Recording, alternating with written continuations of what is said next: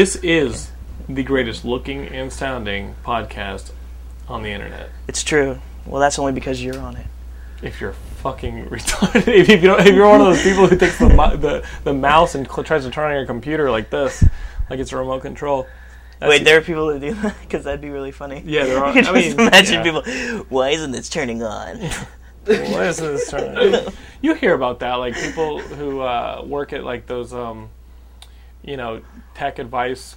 People, like if you go buy a fucking Toshiba or a Dell, like the IT crowd guys. Yeah, the IT guys. It's like I don't know how to turn on my computer. Is it plugged in? Well, what have you tried? And that audience is who we're going for. We're going for the audience who just now figured out how to download podcasts, and they probably think that this shit is Star Wars. Like they probably think that this shit is like the best. And eventually they realize you're ever. more like George Lucas. Yeah, they want you to be. yeah. I'm less Empire Strikes Back and a lot more Episode 2. So that's how you describe Geekscape. So guys, you stumbled on to Geekscape. We are recording. This is episode 86. 86? Yeah, this is the episode we die. This is the episode we quit. We've been running for well over a year now, and if you're just now joining us for the first time, all we talk about is movies, video games, and comic books. So if you're not interested in any of that stuff, go ahead and turn it off and go and join different podcasts. There's plenty up on the internet that look exactly like this. Two jackasses talking. What about fantasy football?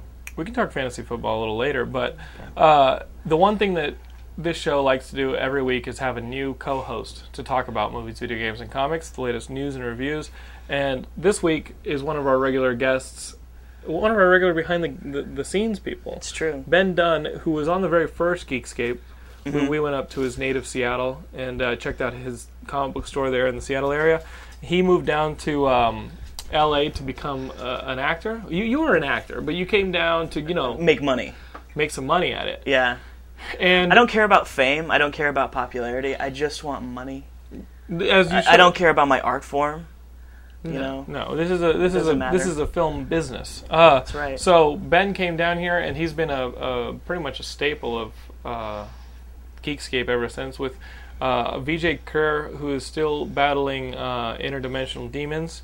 He'll be back on Earth soon, I hope. It sounds like he's going through therapy when you say that. Well, I haven't even... VJ's in a different dimension. Right. Yeah. He's in the Sony dimension. And I recently purchased a PlayStation 3, and I still haven't seen him on there. VJ's not on... our plane of existence. I love that Ben knows what dimension he's in. Actually, yes. He's in the Sony It's a Sony dimension. We also have our good friend Brian Gilmore over here. That's camera left. He's over here recording in lieu of VJ, who's protecting all of us from intergalactic takeover. Superhuman Samurai Cyber Squad. Oh, VJ basically is like the fucking Green Lantern in charge of protecting the Earth. I recently just really wanted to get into Green Lantern. But we can talk about that later, I guess. No, we can talk about it now. When you say comics, we'll get your intro to Green Lantern. Shut the fuck up. Well, all I'm saying is what makes you want to get into Green Lantern? I don't know. Besides us talking about it, we love it. That's really it. Hearing all through the Sinestro Corps. Like, when you were talking about the ending, that last issue of Sinestro Corps, I was like, phenomenal. I really want to read this, but I'm going to have to wait for the trades to come out. And I guess they should be out by now, because that was like a year ago, wasn't it? Did you start with Green Lantern Rebirth? I haven't started at all. Okay. That's a good starting point. That'll give you all about the Green Lantern stuff, and then you can jump into this intergalactic war. But that's a really good thing. If you guys want to jump into Green Lantern, start with that Green Lantern Rebirth. But yeah, we have an order to things here in Geekscape. One thing that we do pride ourselves in, it's discipline. Right. Ben Dunn, as we all know now, is a thespian here working who likes to pat... What the fuck is that, Buddha You Belly? said discipline, so discipline. It's like he has none. That's the joke. How's the acting going? People want to know. People want to know? Well, we haven't seen you on an episode. We haven't seen you behind the camera. We haven't... Well, yeah. We haven't caught up with you in front of the camera. Right, I think the last time we talked about it was when I was doing that pilot with Chad. That's right. So how, now that you are the guest, how is it going? It's going really well, actually. I quit my job in April, and I haven't done a day job since. And for the most part, I wasn't doing anything. I was just auditioning and, getting my stuff out there. But living on the streets. I have a hardcore cocaine addiction now. Wow. That's expensive. So he is working. Yes. And I feel good. But yeah, no, I've been recently getting more jobs. I've been booking more gigs, as we say in the biz. That's phenomenal. But yeah, it's been great. Well, yeah. And of course it's great. You know, what was it that I told you a while ago?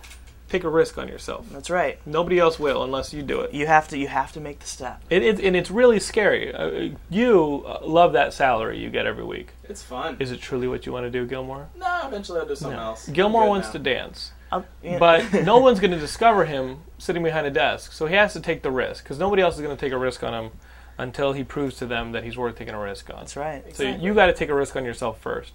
So those of you out here in Geekscape land wanting to do something with your lives outside of your safe job, no one's going to take a risk on you. And I will tell you guys. Nobody's going to discover your genius. Yeah. You got to go out there and take the risk for yourself. And it's worth it. Like, I've been doing a day job my entire life and saying I was an actor, but, you know, then it's like, oh, what do you do during the day?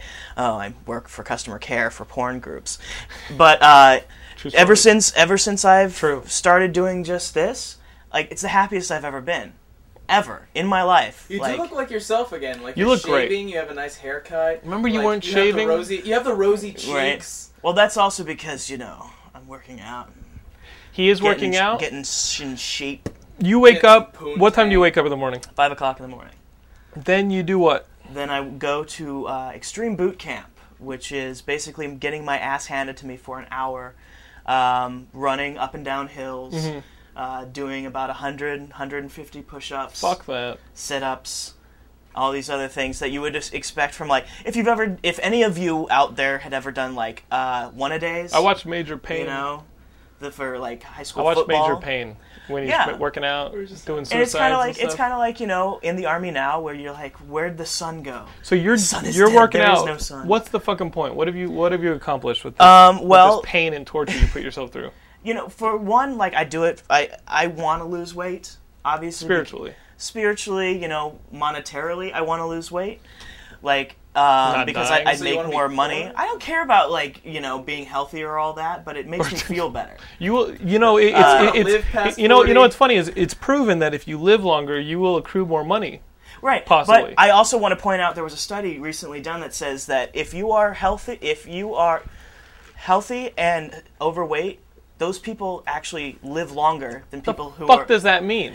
Overweight is unhealthy. Right, but you morbidly can still, obese like, is unhealthy. I will tell you this. I am morbidly obese, but morbidly. That's I am not morbidly healthy. obese. But the last 3 physicals I've ever gone to, my doctor's like, you're in good health, meaning my cholesterol is low, my blood pressure's low. You know, I'm in good condition for being overweight. And you are for being overweight, or for a regular person? I'm in good condition for a regular person. That's cool. The problem is that, you know, I am overweight, so there's automatically that thing. But you can still be healthy and be overweight. Whoa, don't get so crazy. You skinny people fucking piss me off. What the doctor is saying is that inside of you somewhere there's a healthy person. Yeah, buried dying about 100 pounds underneath. Help, get me out of here! You can't let me be happy for 1 second. No. I'm proud of you. How much weight have you lost? He didn't even cringe when I grabbed his nuts. No. How long have I known you?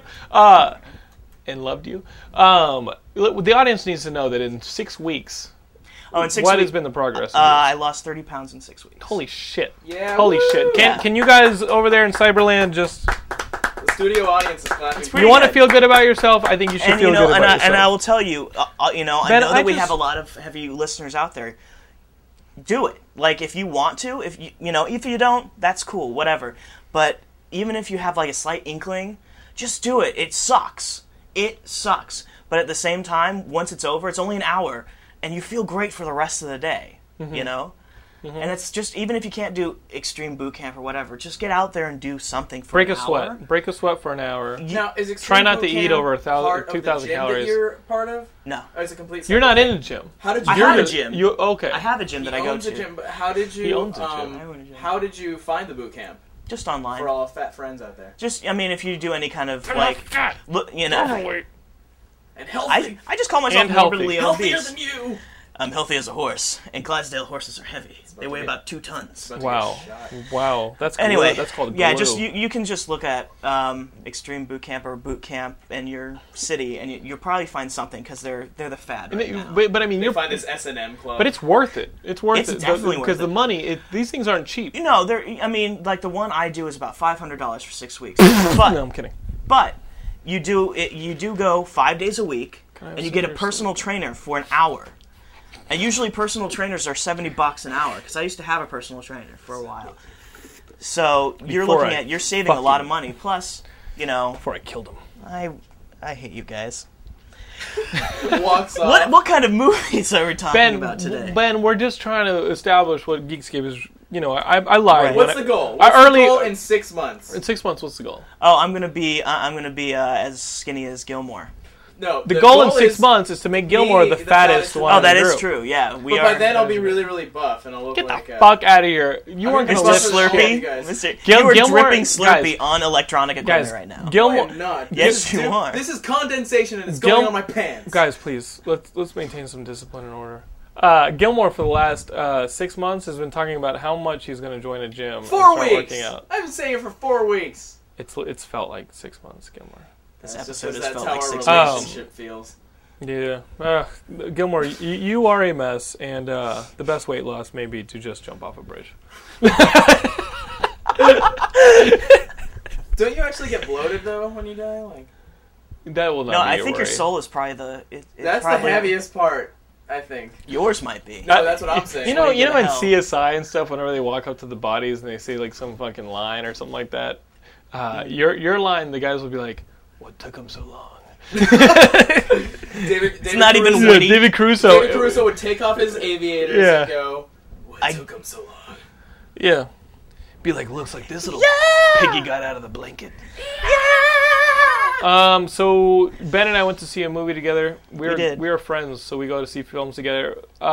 Ben's a fan of this guy. You're a fan of Takashi Miike? Okay, that guy? Takashi Miike? I think that's how I say it. He's a Japanese guy. He made Audition. He made Ichi the Killer. Ichi the Killer. I know a lot of you guys are fans of his. He also did that Masters of Horror. He did a Masters of Horror. I saw it. That was fucking... Thanks for responding for that, by the way.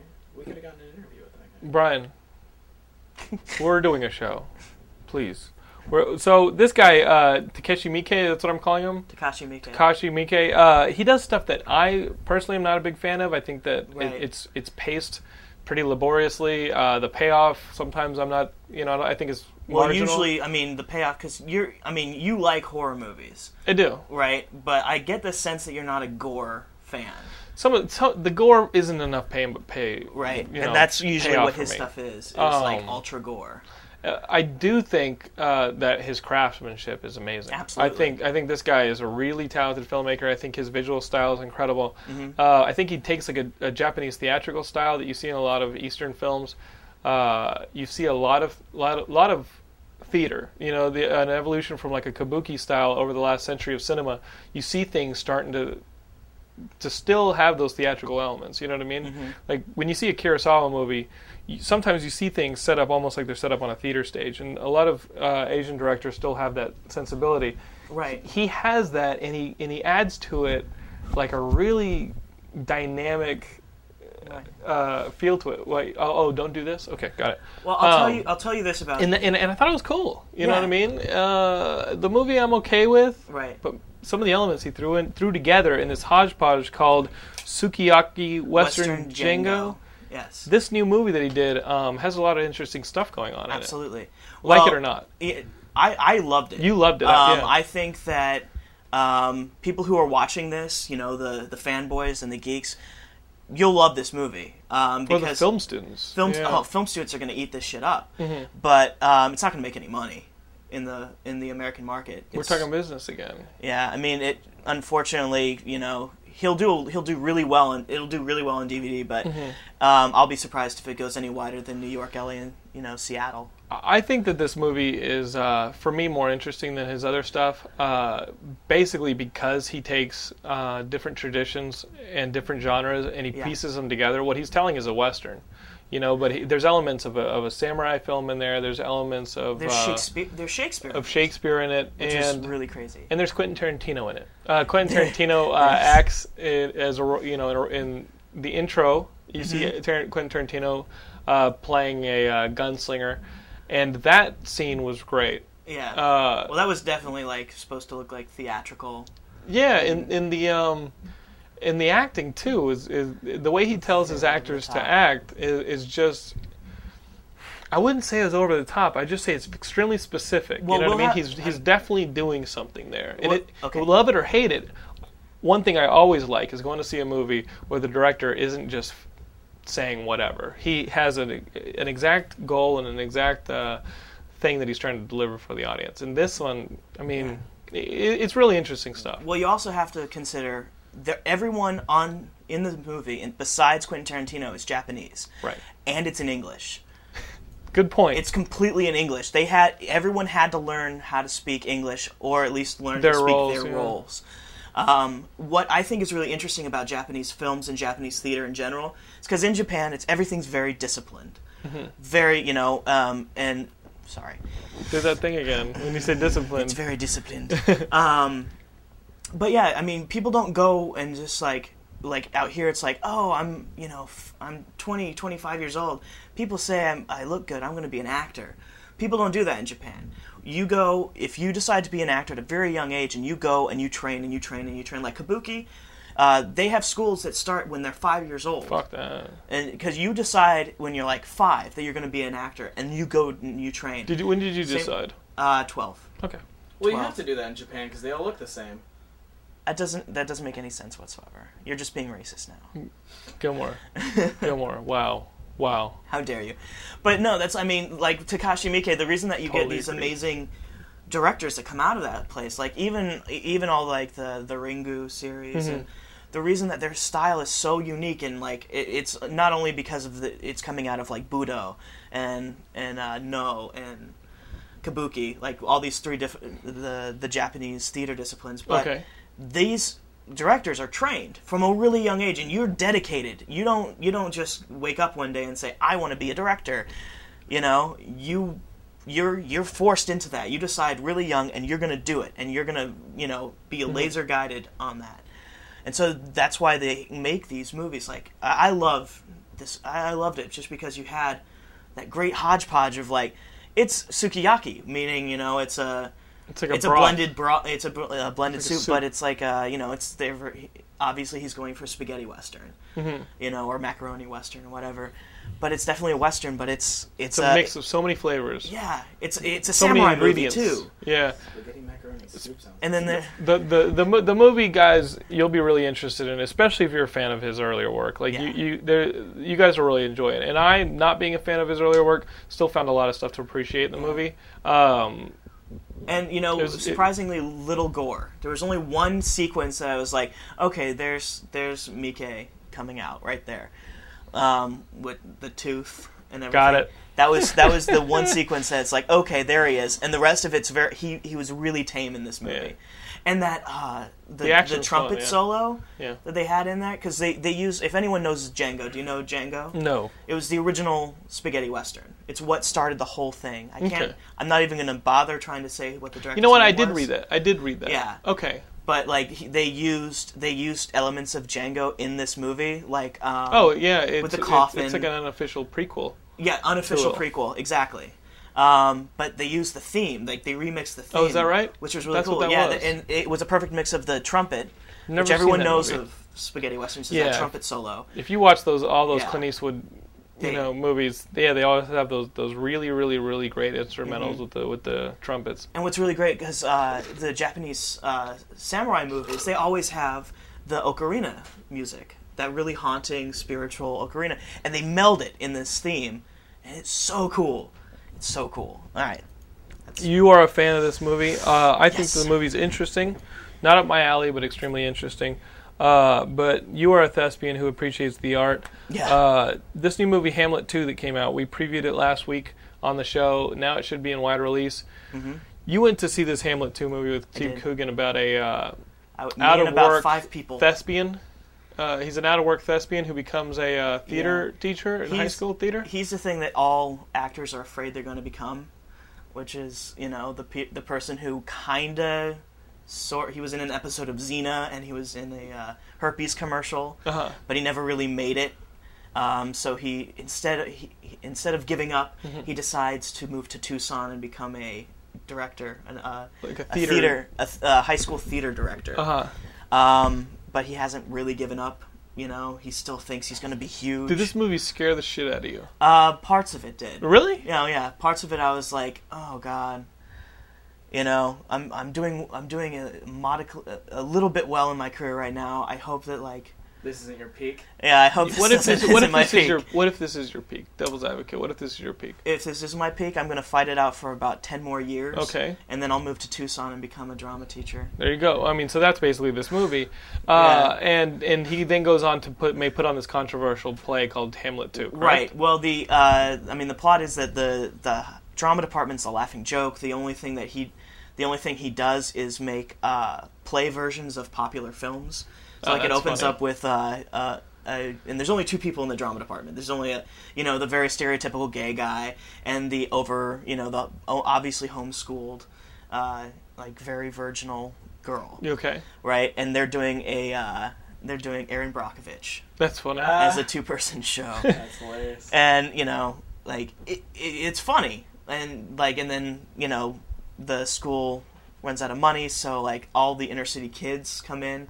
And the part of the movie I really didn't like, but obviously it had to be there to move the plot forward, was they did a whole play off the inspirational teacher movie genre. Got it. Like Stand and Deliver. Yeah, and Dangerous Minds. Got it. And because this guy lives in movie land, he doesn't know anything but he only relates to things acting wise. And you didn't like this? It sounds funny. Yeah, no, it's really funny, but it's it's scary because there's a lot of people I know like that who don't They only relate to things on a movie level? On a movie level, but as an actor, they only it's like Elizabeth Shue, and Elizabeth Shue is in this movie. I do it all the time. Hilarious. Who does she play? Elizabeth Shue. Yeah, she plays Elizabeth Shue? Yeah. But what I found really great is the ending of the movie, because they do have this controversial play. No. It's all in there. I'm not going to say anything about what the play is. Part of the movie is trying to get this play on. Which is basically like a freedom of speech thing. Exactly. Okay. What's really interesting is because this came just after Tropic Thunder, and you remember the whole the retard website. The retard thing. Yeah. So everyone was protesting against it, but they haven't seen the movie. They don't understand where it is, or any movie that Kevin Smith does. Well, you can. Yeah, no, controversial movies. A lot of the people who you think go up against these controversial movies don't watch the movies. Right. They get an email from some group that says sign this petition, and that's it. Right. And that's what's happening with this play, and the end culminates with the play going on, and there's huge riots happening outside. And that's the setup. Yeah. That's your setup. Yeah, and it's I wouldn't say if you like. Theater? Yeah, if you if you were a high school theater student, and maybe you're still in community theater, if you were a high school thespian, you'd probably like this movie, or it would scare the shit out of you because you see yourself in this movie. Perhaps it would entice you. But yeah, I mean, it's not necessarily a go to the movie theater. I am a thespian. Oh, see, now you're... Stop laughing, dude. It looks like an earthquake. You're shaking everything with your fat ass, Gilmore. I can actually see it. It's fun. You're shaking too, asshole. Are you retarded? I like how you're not even bothering to stand up. Are you a retard? Were you offended by simple joke? So you don't recommend this movie? I would say it's really funny. It's by the same guys who did the World Police. Okay, wrote the South Park stuff. And South Park, Pam people Brady. we interviewed last week. Yeah. So it's they have a great sense of humor, and it's not necessarily go to the theater and see it. Yeah. I'd like you should support them because they actually it's intelligent and non-intelligent humor at the same time. If it was anyone but Steve Coogan, this movie would be shit. That's what I keep hearing. That's what I keep hearing. Shit. I keep hearing. Yeah, but Steve Coogan just brings he's a dumb role. But he's having fun in it. But he brings intelligence to it because he's Steve Coogan. He's a smart actor. And no matter what, he plays smart, dumb guys very well. But if it was like Jim Carrey, this movie would be awful. Okay. Just awful. Okay. Okay. Yeah. I Steve like Coogan. Jim Carrey. I want to see that Yes Man movie. You do? Well, I read the book it was based on. Oh, really? Which is a true life account. This guy actually did that for a year. Just said yes to everything. And he the book it's this British guy who one of his friends says he's too negative, so he makes a bet with his friend that for a year he will say yes to everything that comes his way. Bitches left and right. Well, you're probably having sex with men more. Oh yeah, fuck that. Yeah, because you can't say no. Yeah. Oh, that's bad. And I know the places you hang out at. Yeah, that's bad. That's real bad. So guys, I hate to break the news to you, but B Nitro and Satori on the Geekscape.net website submitted the news that Preacher may be a little too dark for HBO and has been canceled. I would like to say that I'm upset by the news, but I'm not. The Preacher adaptation at HBO. But we just found the perfect guy to play Arseface. Who's that? Who fucking cares? You see that thing I posted on the internet? On the forums? There's this guy who wanders around Hollywood. Oh, fuck that, man. He did exactly what the guy in... He tried to blow his head off? Yeah, so he has no... Of Death guy? He failed? Yeah, oh, fuck he has no that, nose. Man. He looks like Arseface. No, that... Which I didn't mean to be offensive, Steven. No, this project is dead. The other, Mark Steven Johnson was the guy in charge of it. You guys know his work as the Little Midget movie and Daredevil. What's the name of that midget movie he was in? Here, he directed. The one with Sharon Stone. Oh, okay. With Sharon Stone? Yeah. Midget movie with Sharon Stone? Little Midget Boy. What? Oh, Simon Birch. Simon Birch. He did the Simon Birch. He did Daredevil, and he's not going to be doing some other Daredevil. really shitty stuff. fucking Ghost Rider. Ghost Rider. Okay, thank you. Yeah. That's why I'm clapping. I'm so glad that guy's not in charge of Yeah. Preacher anymore. It's the best news. So, Preacher ain't going anywhere. Oh, God. If you're a fan of Nathan Fillion, and I am. Which we all are. Yeah, looks like ABC has picked up his show, The Castle. This is about a mystery writer, it's a mystery. Murder, She Wrote? Like Murder, She Wrote. He's a mystery writer who helps the NYPD solve... Oh, it is Murder, She Wrote. Murders? Is that right? Yeah. I never saw Murder, She Wrote. It's about this mystery writer who helps solve crimes. Fucking A. So Nathan Fillion is Angela Bassett. Angela Lansbury. Angela Lansbury. I say Angela Bassett. That's awful. Yeah. We were talking about you being into black chicks earlier. Yeah, were you into the black spice? Spice? I said ethnics. Are you into ethnics? Is there another kind? I don't... There are plenty like Indian of other girls? kinds. You yourself Pakistani are an girls? ethnic. Israeli girls? Oh, Israeli girls. Oh, Israeli girls. If only they shaved. I didn't say shit, motherfuckers. You cannot tag that onto me. If you are listening to Geekscape, I did not say that. That was Ben Dunn. Natalie Portman is a beautiful woman. I have dated Jewish princesses. There's a difference between Jewish American princesses and Israeli girls. Israelis? Oh, maybe I haven't dated no Israeli girls. Jewish American princesses live down the street from you. Israeli girls live in Israel. Yeah, I've never dated them. But come on, they gotta shave. Well, guys, they do. They're pretty. Speaking of talented directors, we got our good buddy Brett Ratner here, and he's talking about making a Guitar Hero film. That's submitted by Shu. Guys, supposedly it's about a kid who gets trapped in Guitar Hero and must win the big concert in order to survive. I don't fucking know. Up. You're kidding. I'm not. I don't think I am. You've got to be kidding. Deep inside of me, I think I'm not. No. Is this real news? With Brett Ratner, this is real news. Supposedly, Activision asked him to name one of the games, and he said, "I did." Guitar Hero World Tour. I mean that. Wait. He named World Tour. Isn't that the DS one? No, World Tour is the next one that comes out that has the drums and everything. Who couldn't have thought of that? On Tour is the DS. Who couldn't have thought of that? Well, that's a natural progression. Who couldn't have thought of that name? World Tour. You know what? I'm going to come up with a new movie title. Rush Hour 4.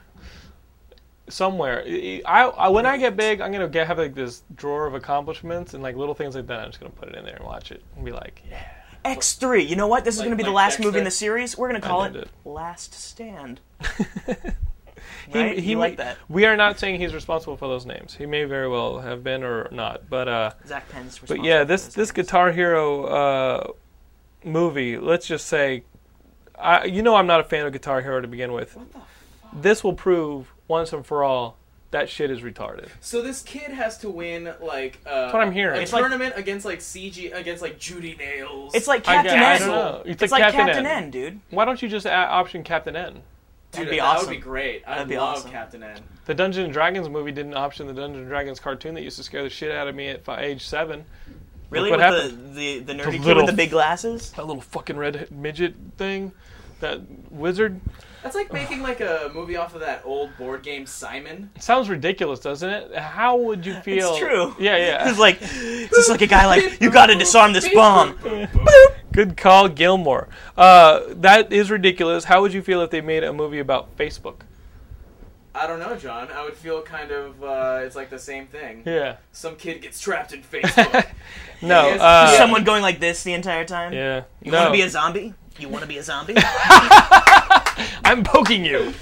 And just tagging you in pictures. It's complicated. He has to untag himself from shitty pictures of himself. Yeah, the romantic interest is just complicated. Or some girl he likes gets trapped in Facebook too, and he has to go find her and travel through tags. He has to get befriended. So guys... And then someone sells him. The sad truth of that is, maybe not so sad. Aaron Sorkin, we all know him as a pretty big TV writer. We all love him. He also wrote... Sports Night? West Wing. What did he write recently, that movie? Sunset something. He wrote that Studio 60 on the Sunset Strip. Charlie Wilson's Charlie Wilson's War. He is writing a Facebook movie. Not so much as we described it, although that movie would fucking kick ass if it was you. If it was Gilmore and he meets some girl in Taiwan or something like that, and he's like, I must get to her through the computer. You know what? VJ's living that movie right now. That's true. So it's just a VJ It's biopic. just a VJ biopic. Be, yeah. No, this actually will be I believe, a biopic. And not biopic? I don't know. I would say biopic because it's a like picture. About a bio, and it's a picture. Pic. So I would say biopic. I always say biopic. That's cool. So does NPR. Sounds like Bionicles. Yeah, I was just gonna say that. Yeah, but I did first because you're slow. Fuck you, suck my dick. Okay. For you to talk, it's your show. Way to go, Simple Jack. So listen, you never go full retard. Okay, Gilmore? Never go full retard. You've been going full retard for 23 years. So listen, this is going to be a biopic. It's about the creators, supposedly. The guys who came out, created the site, and now bang bitches left and right. Okay, so... They do bang bitches left and right. Is that really? Back in 2006, I did a show called Prince Ugly up in Seattle. Okay. And one of the guys in the show actually left right after the show to move to New York to help found Facebook. Oh, he is banging bitches. Oh, yeah, right absolutely. Now. Which I'm just wondering if Matt Victory is listening to this. He's He's not. not. So, I'm just wondering if he's going to be a part of it. You saying that here is his like name's people Matt on their Victory? It's like people on their MySpace profiles going like, R.I.P. George Carlin, we love you up there. Like anyone's listening, you know, when people. What say if they things are like listening? What They're if not George listening. Carlin is in heaven on because heaven when I die, space? that's what I'm gonna do. I'm gonna look who acknowledges me. I actually think he would. George Carlin would, because he's been like Helen Troy.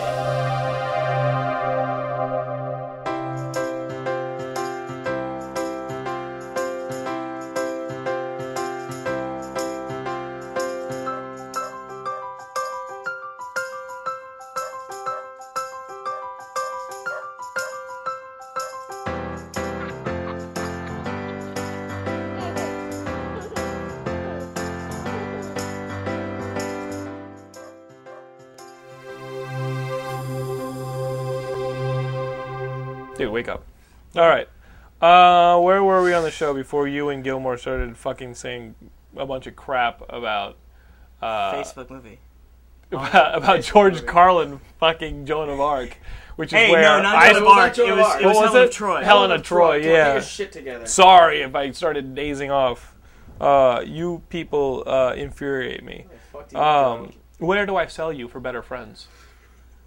Okay, I'm on the black market. The Goblin Market. Excuse me, can I trade these? Can I get an upgrade, like a car? A car's pretty easy. You can upgrade, pay a little extra, get a higher quality car.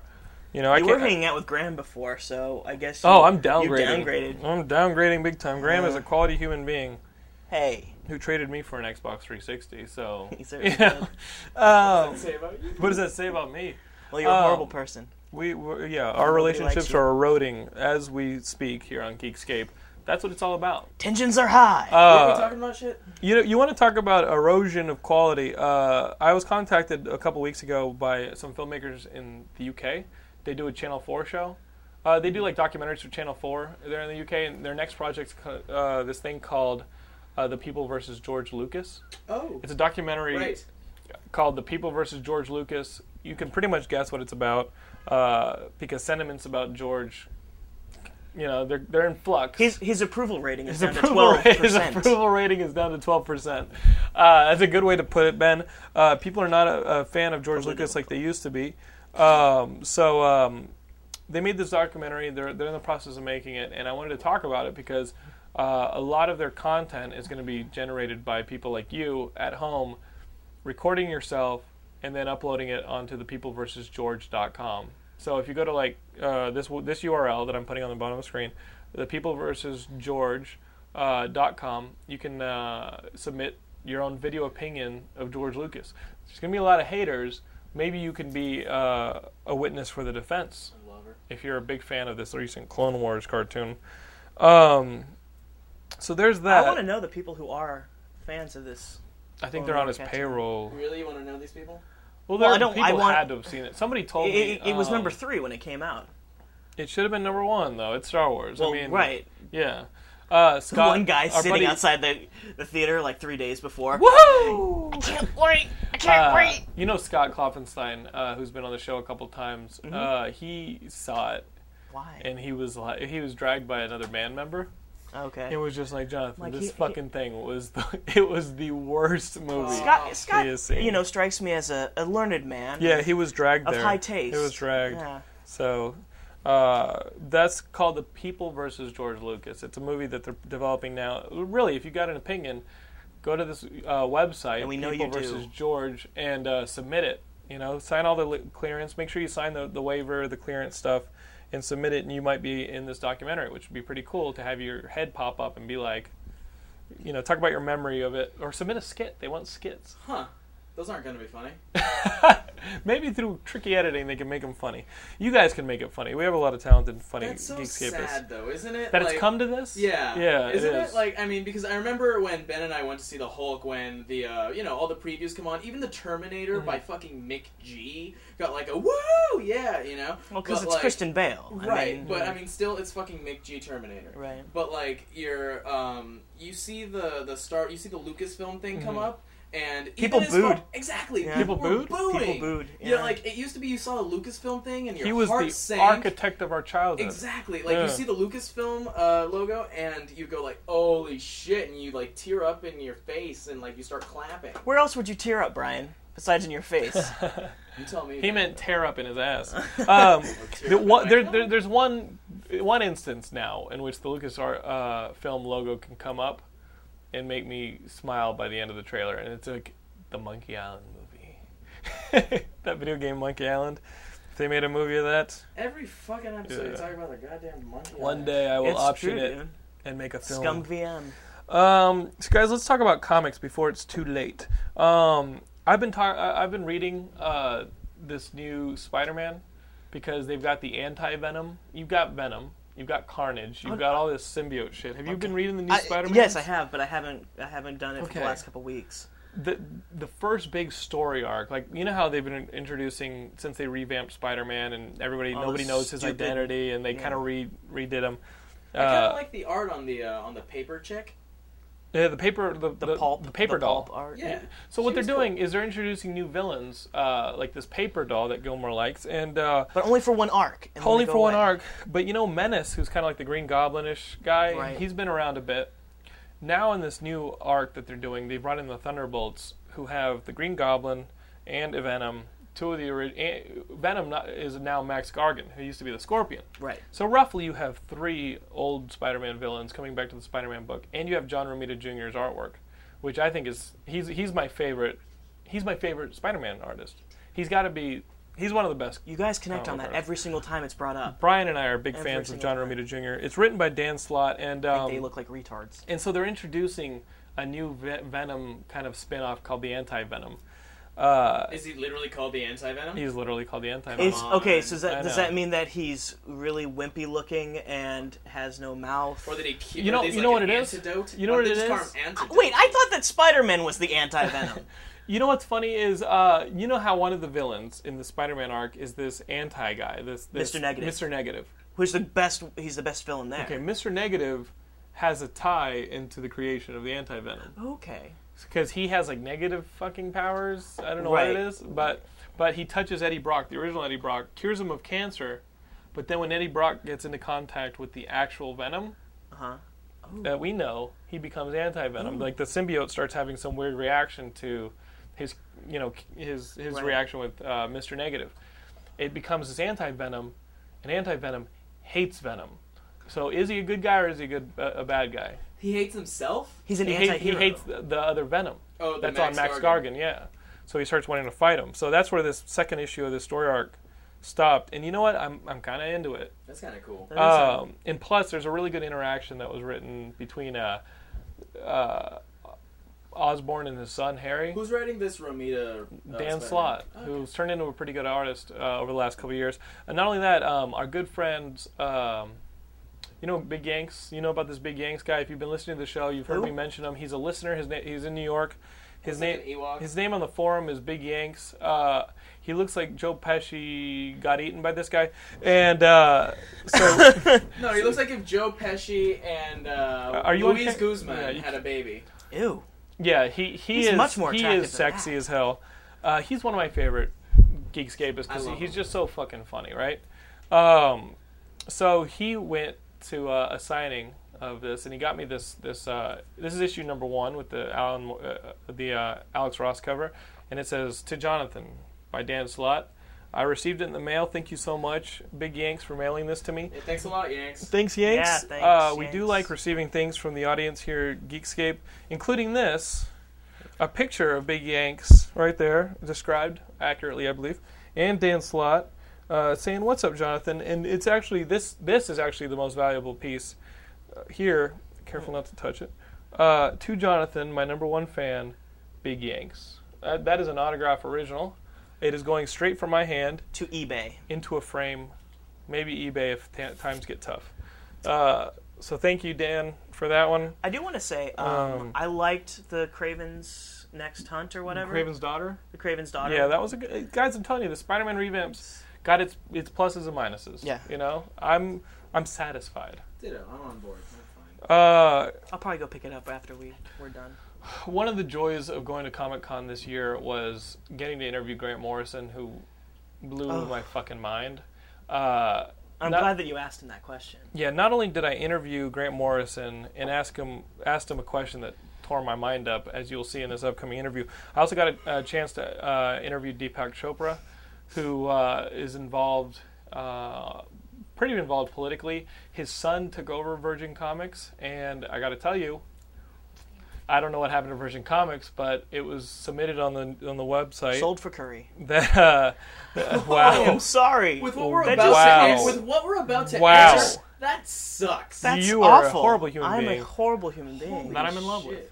That I'm in love I with. apologize. Both working at a 7-Eleven. There you go. Now I have the blame. The shit's on me. You're welcome. This is That's why I don't awful. have them on the show. That's why we're good friends. Keep going. The hate mail will come back. So Stephen Prescott, one of our good friends who was actually there, submitted the news on the Geekscape website that Virgin Comics is going bye-bye. I guess it's a failed endeavor. And what's funny is this next interview that I'm going to air with Grant Morrison and Deepak Chopra, the comic that we're promoting never even got released, I don't believe. And maybe a couple issues got released, but... was it a comic or was gone. it an animated thing, the MBX? One was like a digital thing. Right. And the other one was a comic. Okay. And yeah, I guess it's a little late, but I wanted to air the interview because it's Grant Morrison and it's Deepak Chopra. They're two of the highest profile people we've interviewed. I have to say though, the interview was actually taped on the Sunday of Comic-Con after 5 days of nonstop interviews and talking. So my voice is shot. Yeah, I actually So- wasn't there just because I wanted to get my only thing I really got to do at Comic-Con, which is the Yeah. Buffy sing-along. I'm Oh. like, fuck you, I've been Yeah. working my ass off. I deserve, Yeah. I phoned in some I questions. deserve it. I phoned in some questions for you to. He actually texted me some questions. I asked the questions. Guys, the interview I'm really proud of. My voice is sore and totally gone, so I'm going to crank the volume on this one. Enjoy this interview. It's sad that we're never going to see these books. Maybe we will in a collective format. I don't know. But enjoy the interview, and I apologize for my voice.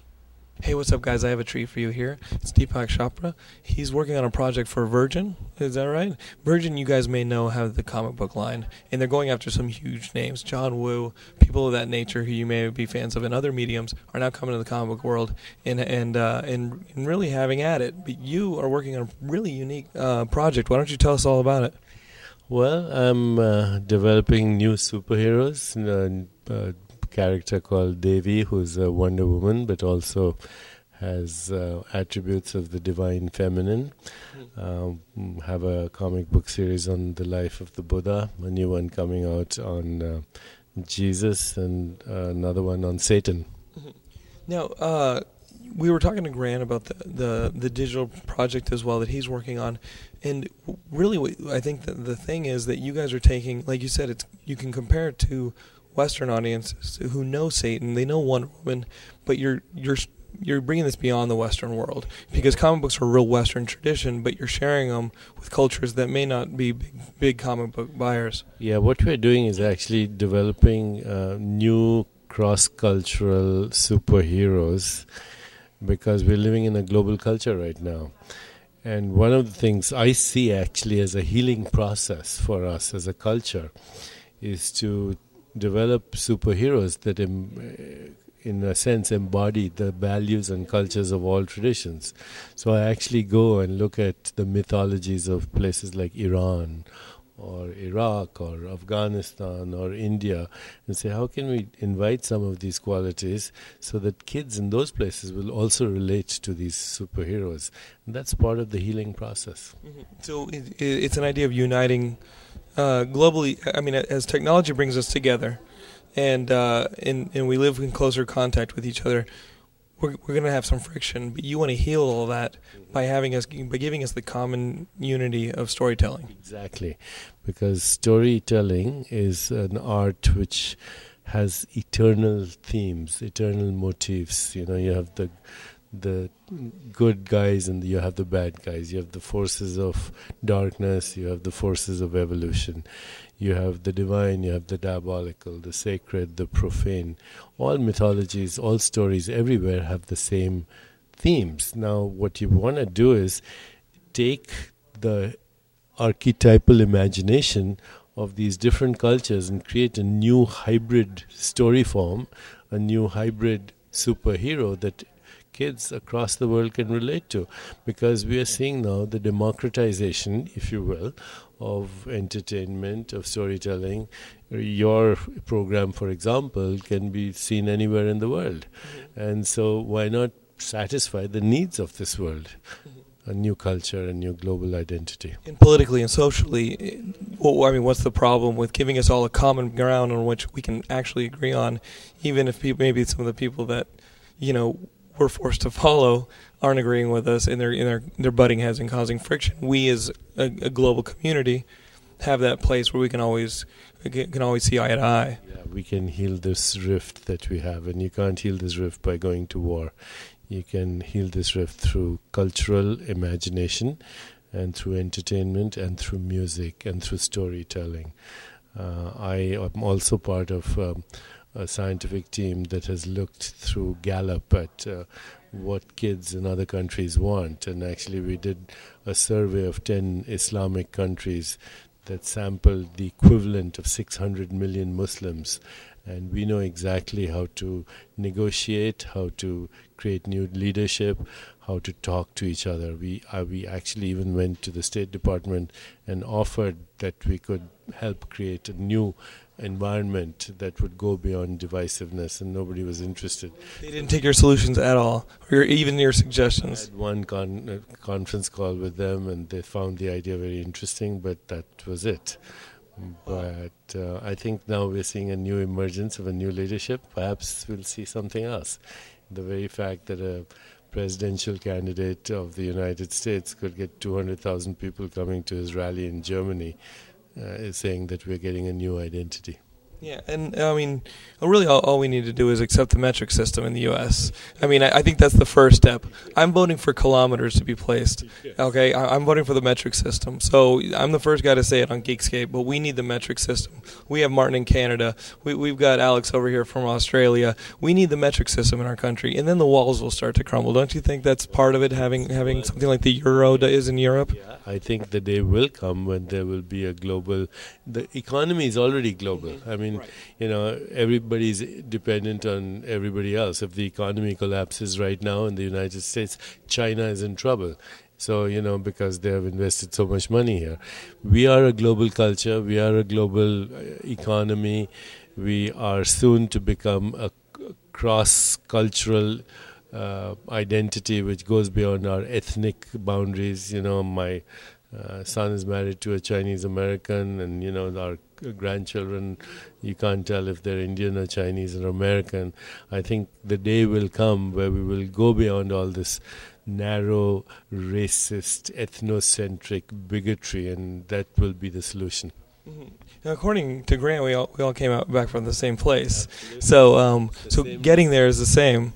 We are the same recycled stuff, and you know, the universe recycles itself through us, and right now it's recycling in a very interesting way.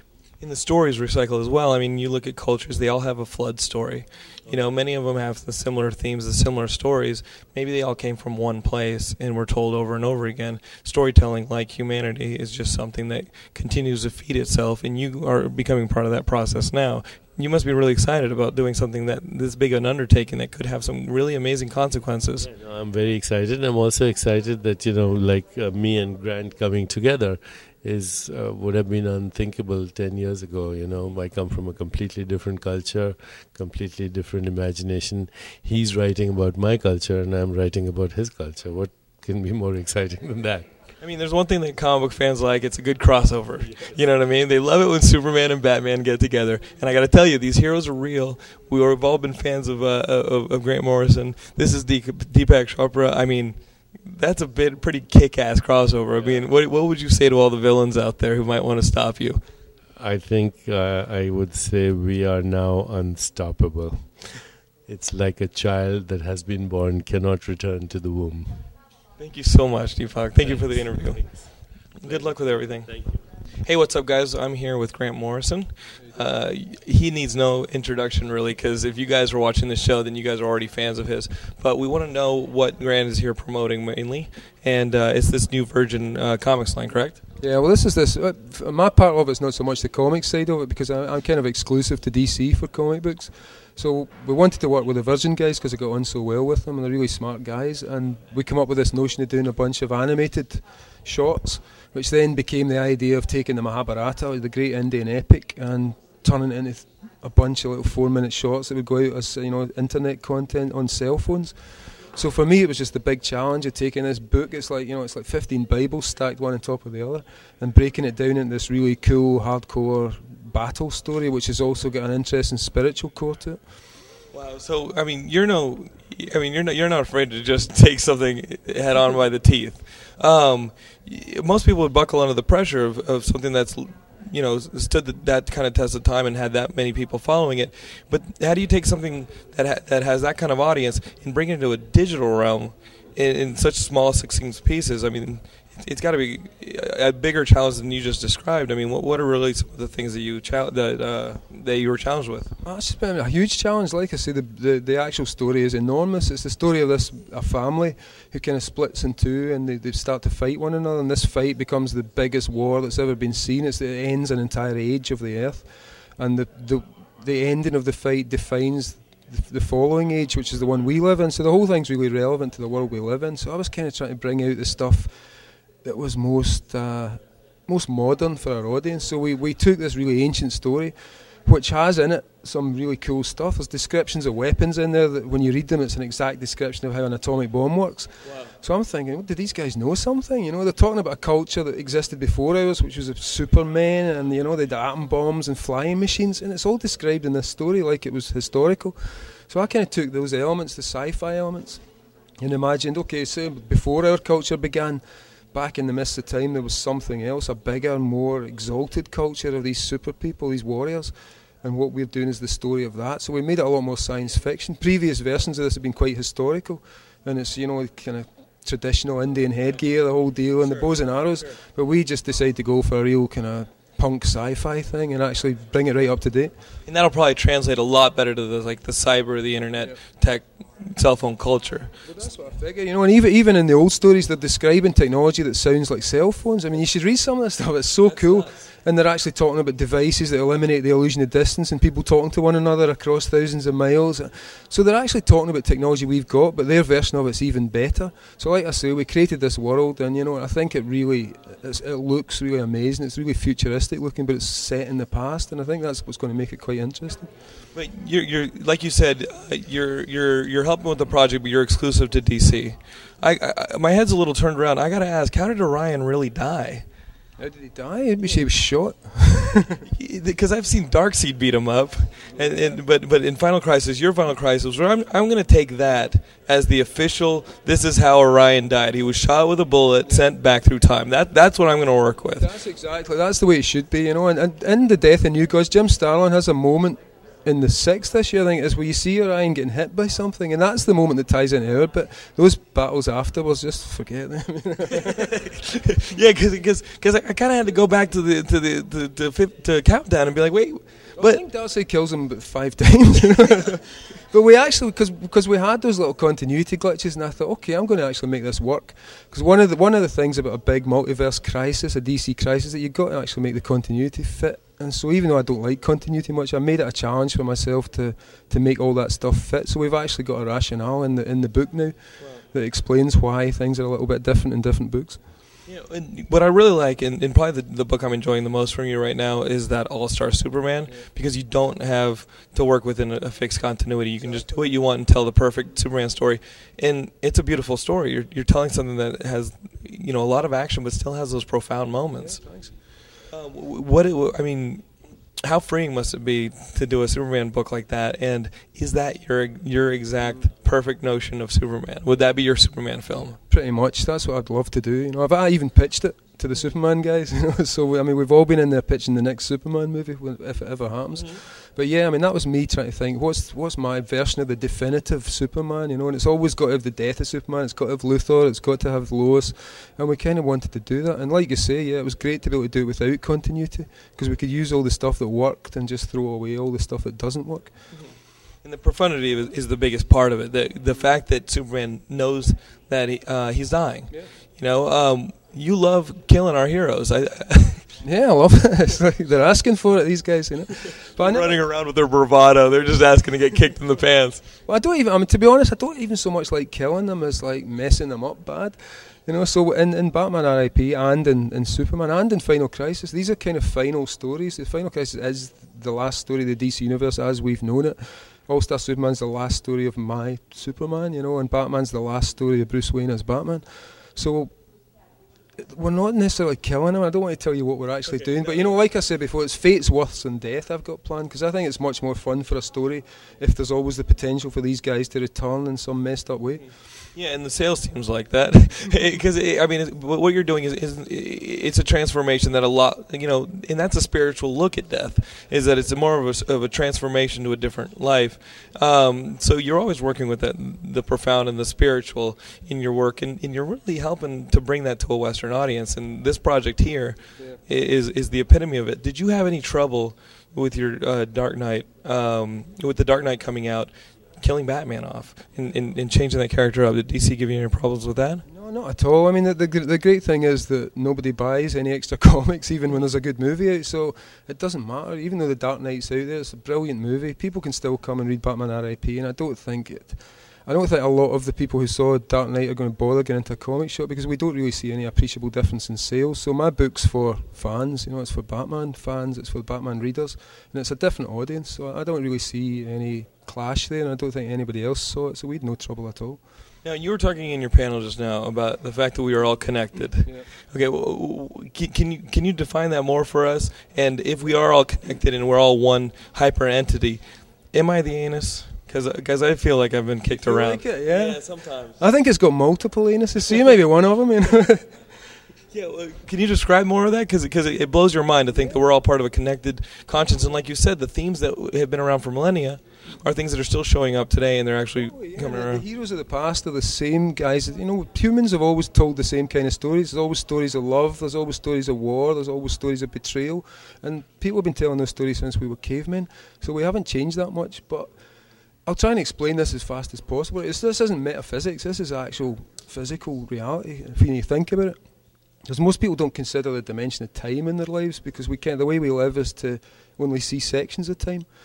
So to try and explain it as quickly as possible in a way that everyone will understand. Right, you stand here in front of me with your microphone, but in order to get here you had to come through that door.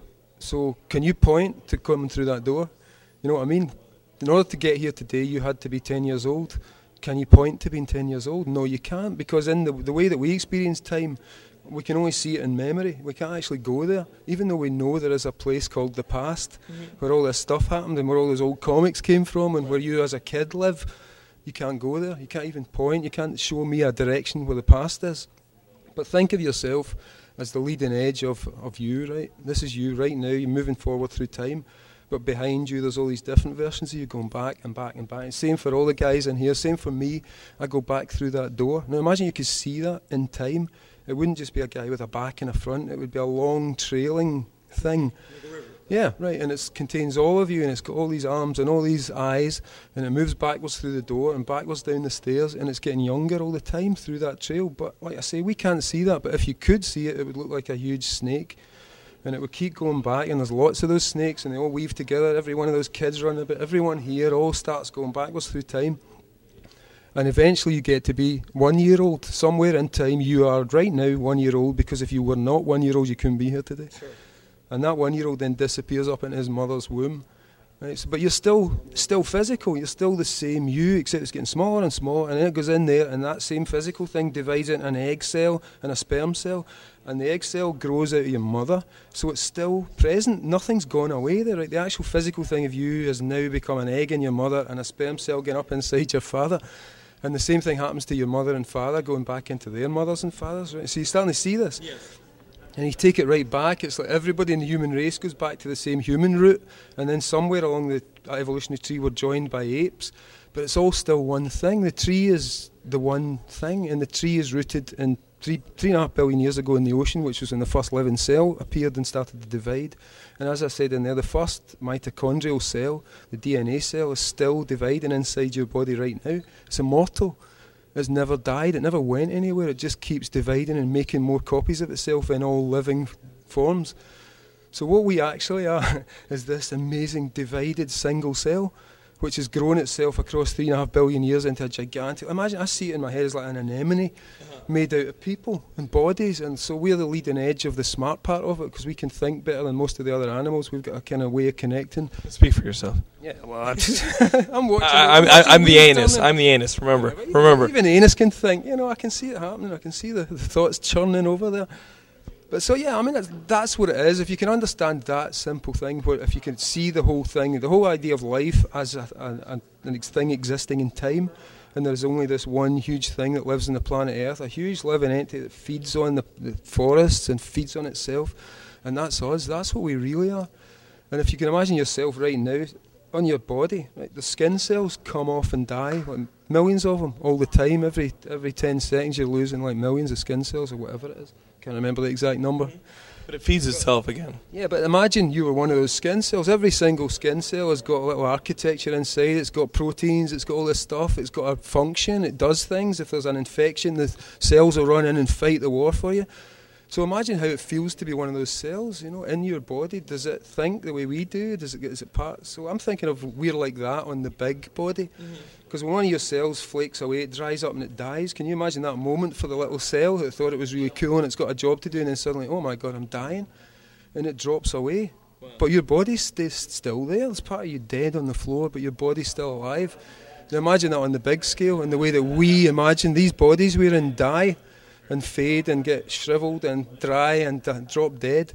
But the actual living, the big living thing never dies. It hasn't died yet. It just keeps renewing itself, and we're the cells that allow it to renew itself. And I kind of believe that what we call consciousness, that sense that we can all think and share thoughts, is actually how the big thing thinks. And we're kind of in the river of that consciousness when we're alive. You know, and when we die, we leave it, but it doesn't die. It never dies. So I kind of see it as nobody ever dies on the planet, really. I think all of your stories slowly, you just all come back to the same sort of themes that you're exploring. Yeah. Well, Grant, thank you for being with us. Thanks for being on Geekscape. Yeah, sorry, I was a bit heavy there. No, I think that's what we want in our geeks. You know, like the smart stuff that can also entertain and get us thinking. You know what I mean, and inspire us. So thank you so much for giving us that. Thank you. Thanks. And good luck with the project. We look forward to downloading it and viewing it. Yeah, I mean, it's looking pretty good already. So hope you enjoy it. Sounds great. Thanks, Grant. Thank you. Thanks a lot. So, guys, that was. How do you feel? Do you feel? My voice is obviously back, much to the dismay of the audience. But that Grant Morrison thing, that hyper entity thing. Okay, as he's talking about the hyper entity, I just kind of your brain kind of your brain can't process what it's saying because it's like this is real. Like if that was true, my God. No, in all honesty, what I think is cool is that Grant Morrison takes like any good theologist, anybody who talks about theories and things that are beyond maybe the scope of the physical, what we can see and believe. He broke it down pretty easily, and I know the audience knows what he's talking about. We don't have any dummies in our audience. Nope. Just hosting the show. We don't have any dummies out there, but he broke it down for me, and it was fucking cool. I love the fact that we talked to that guy, and Grant Morrison. Hopefully, we'll talk to him again. Mm-hmm. So Gears of War 2. Let's talk some video games. This is the one that's coming out pretty soon. In the next couple of months, we're going to get ourselves Gears of War 2. We've all played Gears of War 1, and I got to tell you, it's with Gears of War 2 coming out, you'll be glad that you did, because some of the achievements and some of the unlockables are tied into you having played the first one. Yes. There's awesome. 3 online character skins for playing Gears of War 2 online, and you can only play as these characters. For cogs or for locusts and cogs? Locusts and cogs. So each have 3? No. There's 3 total. Oh. One, though, is the bad motherfucker. You can play as him online if you defeated him in the first Gears of War. The main bad motherfucker. Main bad motherfucker. Oh, cool. So if you've gotten through certain points of the game, or if you've gotten 10 dog tags in the original Gears, you'll be able to access a couple more skins for your character when you're playing online multiplayer in Gears of War 2, which should kick ass. Yeah, speaking of sequels, I did a focus group for. Are you allowed to say that? Yeah, I didn't sign an NDA. I didn't sign shit, motherfucker. I didn't sign an NDA. FBI, was for, I'm not even supposed to exist.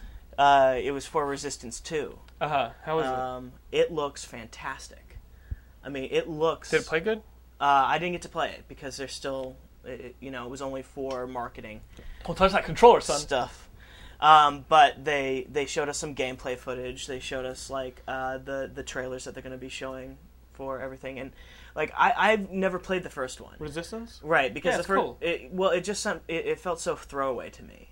No, my producer let me borrow it, and it was a lot of fun. Really? Yeah, it's like it takes place in like a Russian. PlayStation 3. PlayStation 2. What Resistance was a PlayStation 3 exclusive. What was Resistance? It was the one with the Chimera. It was basically like a Medal of Honor game with aliens. Oh, I didn't play that. What did I play? I played the one where Space Invaders. Yeah, I played Space Invaders. No, I played one with it had like a Russian. You were an underground resistance. You were like a freedom fighters. Okay, that's what I played. But Resistance. I think you're making up a name. No, I'm not. I played Freedom Fighter. It was like a Freedom Fighter. No, it was Freedom Fighter. I played it. So, but Resistance. Now I know what Resistance is. Now I get it. So right, number 2. Yeah, and Resistance, the first one, it felt very throwaway. It was very much because with first person shooters, it's all about online aspects. Is he on camera all right? Right? You know, so and from what I understand, the Resistance, the Don't first one resist. didn't have Don't resist. didn't didn't have very good online. This one though is going to be up to 60 players in one It's gonna be a game. mess. Who wants that? You do. You have to fucking Dude. wait for those people. Think about this. What Do you have to wait for those people? You have to just like, I think oh, can it's spawn them in waiting and out of the to go. game. There has to be, Yeah. yeah. With 60 people, you'd I ain't have to be waiting able for to join nobody. middle of the game. But can you imagine that playing like a Halo, your little Halo tournaments with? Our little Halo Oh. tournaments. They are. It's like saying your little basketball games. No, to him, I don't Yeah, play to basketball or Halo. But he still I don't participate lost 30 with pounds. team sports. He just forces In any us to go sort to of his way. improv shows. Oh wait, which no Wow. one fucking goes to, but I still win anyway, motherfuckers. If you 2-time champion. look, please, 4 people in the audience are voting. Voting for what? Friends do not ask friends to go to improv shows. You just Okay. really you want to. Bing! They just don't. The more you know. So listen, that Gears of War 2, we're talking about that Resistance 2 game. Resistance that 2, sounds I would fucking definitely awesome. say like it looks. You fight this thing that's the size of like the Chrysler Building, That's cool. and That's cool. like you have to take him down. And like you see them shooting like their AK-47s into him, no effect. Shooting like a Missile launcher? no effect. Okay, so what do? You have to Well- spear him with the Empire State Building. Yeah, there's like it shows. I guess like if you shoot him with the missile launcher when he picks you up, it's gonna put you in his mouth to eat. Which I'm like, this thing's the size of the Chrysler Building. It's the same problem I had with the Cloverfield monsters. Like this thing is huge. Why is it going after something that's that big? Yeah, we You know don't what? eat ants. Yeah, it's not like yeah, okay. You know what's weird? snacks. Let's think about that. Because one day we will be invaded by monstrous aliens the size of the Chrysler Building, and people are going to be playing these games and be like, I'm just going to wait for him to pick me up before I throw grenades in his mouth. We're being coached the wrong way. Let me tell you something. If I pick up an ant, it ain't getting in my mouth. I'm squeezing it, and its guts are going everywhere. Right. I can't wait for the flood of people being like, I got a grenade! I'm going to let myself get caught! By the time it gets to his mouth, his eyeballs are popped out. The motherfucker's dead. I had a guy request. Speaking of eyeballs, I had a guy request me kick his eyeball out. What the fuck? I was on Hollywood Boulevard, hanging outside the bar, and this guy's like, "Hey man, could you do me a favor? Kick my eye out." I'm like, "No, You get the kinky shit in Hollywood. no, You do. kick my eyeball out." Are you guys concerned by this? We found out that this is going around the internet. 75% of the games released in this fall quarter is they're coming from 2 different publishers. They're either coming from Activision or Electronic Arts. 75% of the games released. But they're major. I mean, they're major studios that own pretty much everything. ton Those of two, people. Right. yeah. But they also have a lot to say about what gets released. Like, we recently had games like Ghostbusters and what's the metal game? The one from the guy who created Psychonauts? Oh Brutal. Brutal Legend. Brutal Legend, You've got yeah. those games, and they may not see the original publishing. They're going to have to find a creative way to come out because even Right. though they may still be getting work done, they Right. might have a tough time getting in the marketplace. Well, That's how one of the, Halo figured it out. one of the great things about this whole Xbox Live PSN, is that the indie games are having a resurgence because instead of like making the physical games and like having to do it that way, like having to deal with the Distribution cost method. of The yeah, distribution they method. just go to the networks and do episodic But stuff. could a game as big as something like Brutal Legend or the Ghostbusters game, which is supposed to be like, a game that comes out on the normal media, Right. are you going to be able to just download all this? I mean, You should be able to. I mean, they're making it so that like there's in the newest firmware update for PlayStation 3, you're going to be able to actually download the whole game that's on the disc, Wow. so there won't be any loading times. but at you have all. you have to have the You have to have the to disc play in it. there to play it. Is Home actually ever going to come out? It's I have I download the beta. Like Did you? there's a thing you have to download that then says to the PlayStation Network you're interested in the beta. So they say the beta is supposed to come out before the end of the year. And they've got this new setup on the Xbox Live that supposedly is going to be a little bit with like you have me type characters, and you can get different skins and things like that from. Right. Supposedly that's going to come out in November, so we'll see what Xbox Live looks like come Christmas. There was a rumor that the downloadable content for Grand Theft Auto 4 was going to come out in November, which I popped a boner at, but Microsoft says yes. Rockstar Games is like, no, we're not going to have downloadable content until 2009, which makes me a sad kid kicking a can down the street. Yeah.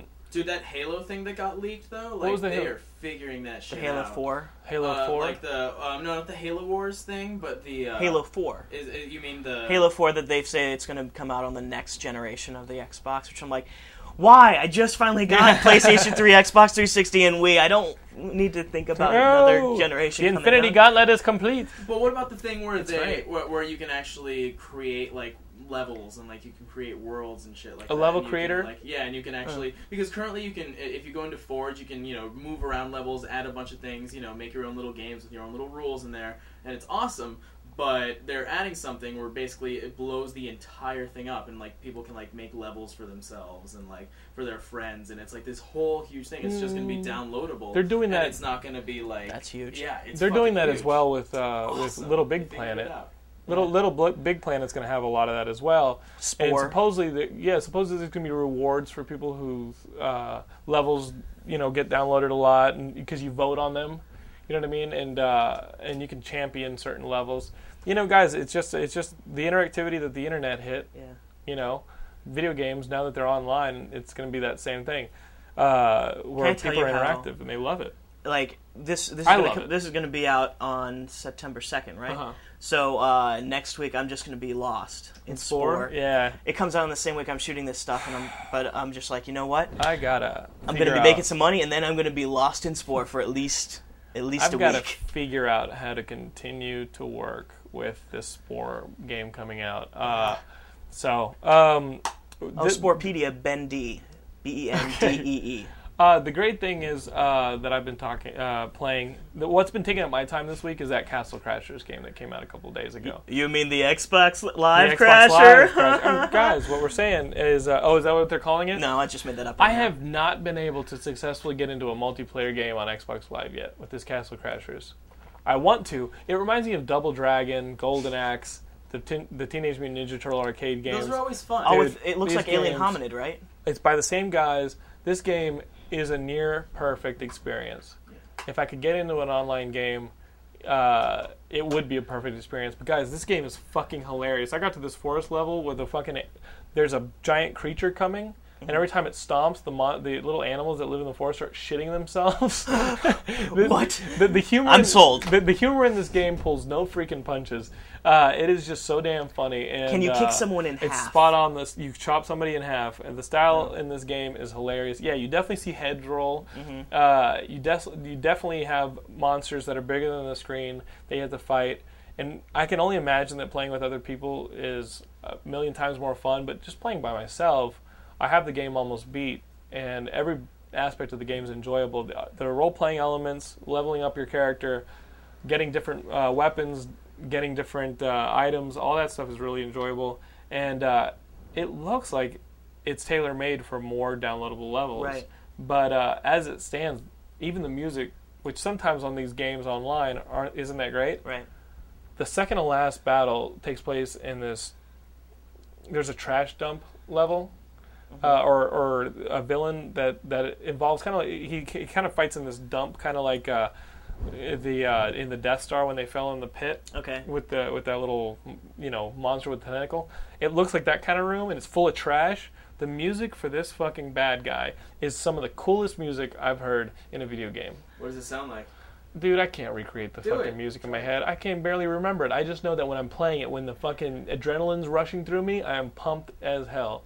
See, I felt the same way. Like, I really want to get it, but I just bought Braid on Xbox Braid Live. is phenomenal. And talk about music on that game. Dude, music's is- great on that. We've been talking about Braid for Yeah. the last 2 weeks running, and it's But- awesome. And yeah. playing it flipped my lid, and beating it. Well, did you hear about Flip this? my universe. You know about the stars, like the hidden stars, Yeah. with that one. Like I was wondering because I saw like you see that constellation at the beginning of the game. Maybe I'll go for the stars next. But that first star, have you heard about that first star? No. It takes an hour. You have to be on that level for an hour and a half. Because You can't fast forward? there's like this cloud I know where that that cloud slowly is. moves. I know where that cloud is, and I look at the cloud and I think, Why is that what's there? the point of that? You have to wait an hour and a half for it to get into the right place and ride that cloud over until you get to the star. Wow. I do not know Like- how dedicated I am. Who is? Who's willing to like wait there? Like I know that people are like, okay, I'm just gonna keep it on there and I'm gonna go away and whatever. But it's like you have your Xbox Live on, for, your Xbox on for an hour and a half that you're not playing. The controller disconnects. Yeah. Wow. Yeah. It's crazy though. But yeah, Castle Crashers. How much is it? It's $15. Is it It's the same as Braid was. The same as this Bionic Commando. It was. Really? These games are worth it, dude. In on the PlayStation Network, it was only $9. Oh. Bionic Commando.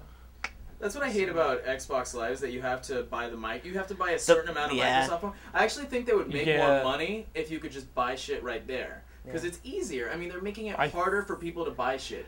I think if you could do that, they would have changed it. Someone there is counting the beans, and I think they're making money. And I'll tell you this: I am it is frustrating. It's like 12 hot dogs with 16, hot dog buns. That's what it is. I bought that PlayStation 3 a couple weeks ago. You went half tart on that one. No, I didn't. That is a serviceable metaphor. That makes sense. But I am a convert to this PSN. I want to get PlayStation Network is so good. I wish I was a working thespian. It works so well, and it downloads faster.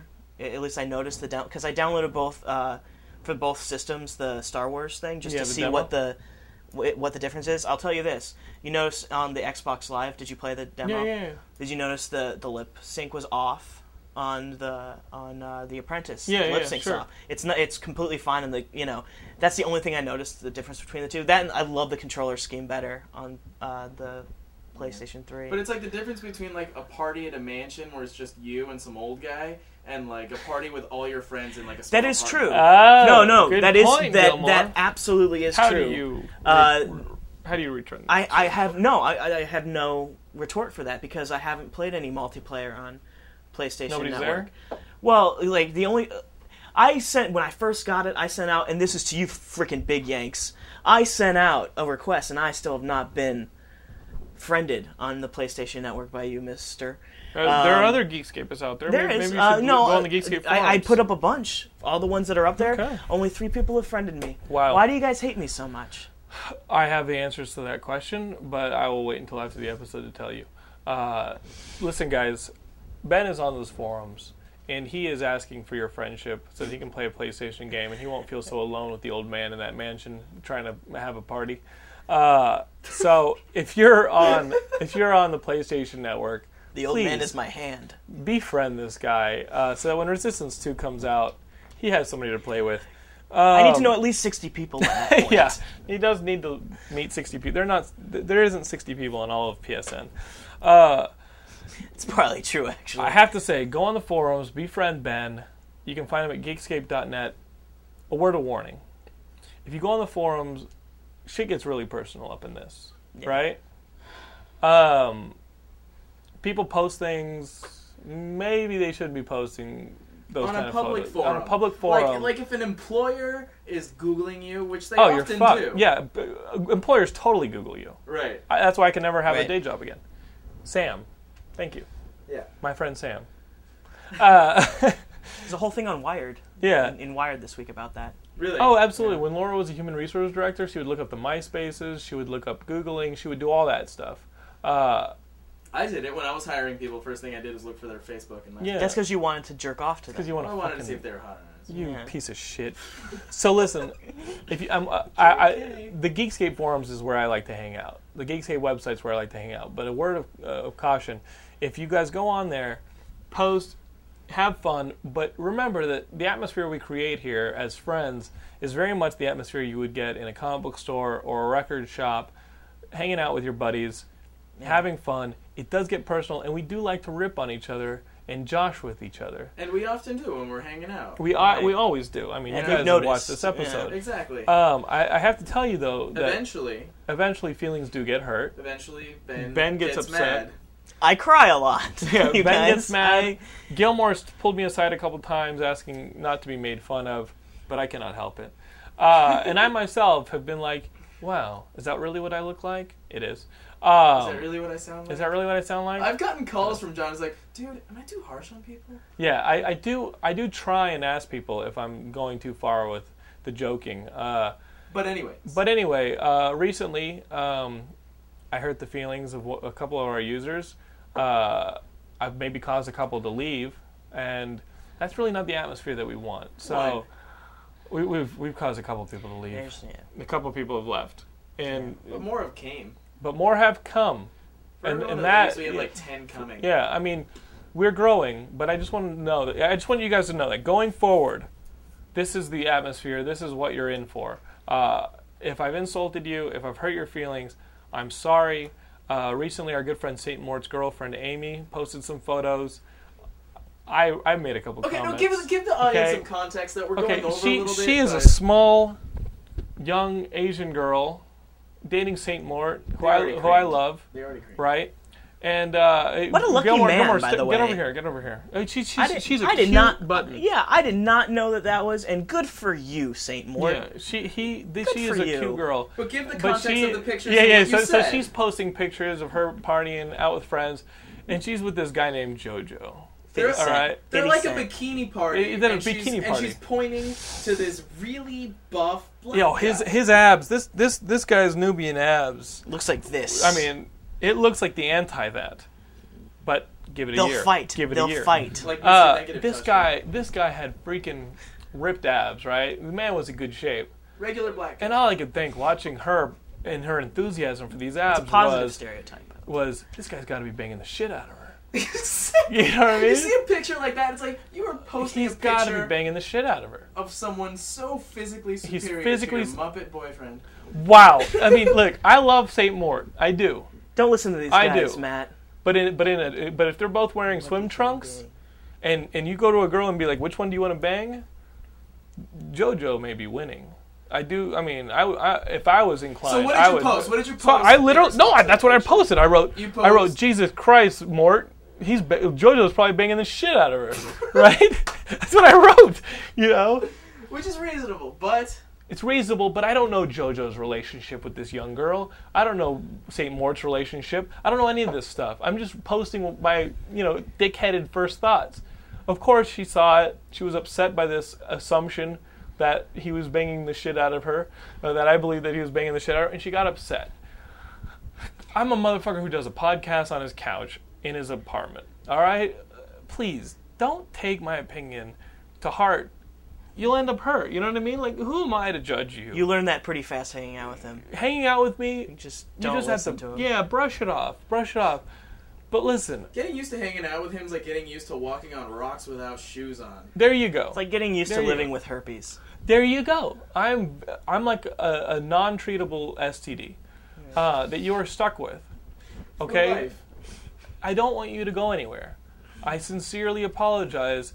But if it's not enough for you, I don't know what to say to keep you watching. You know what I mean? Yeah. For those people who have upset, don't go away. I want to be able to say I'm sorry, but I just don't know how.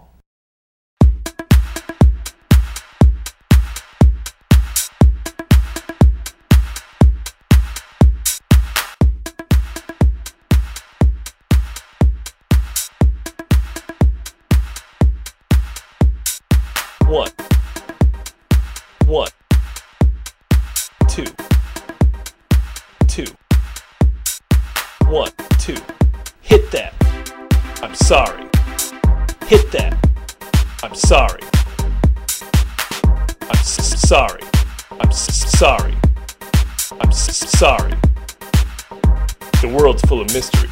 My love ain't one of them. I'm sorry. Dance. Dance. Dance. Dance. I'm sorry. Dance. Dance.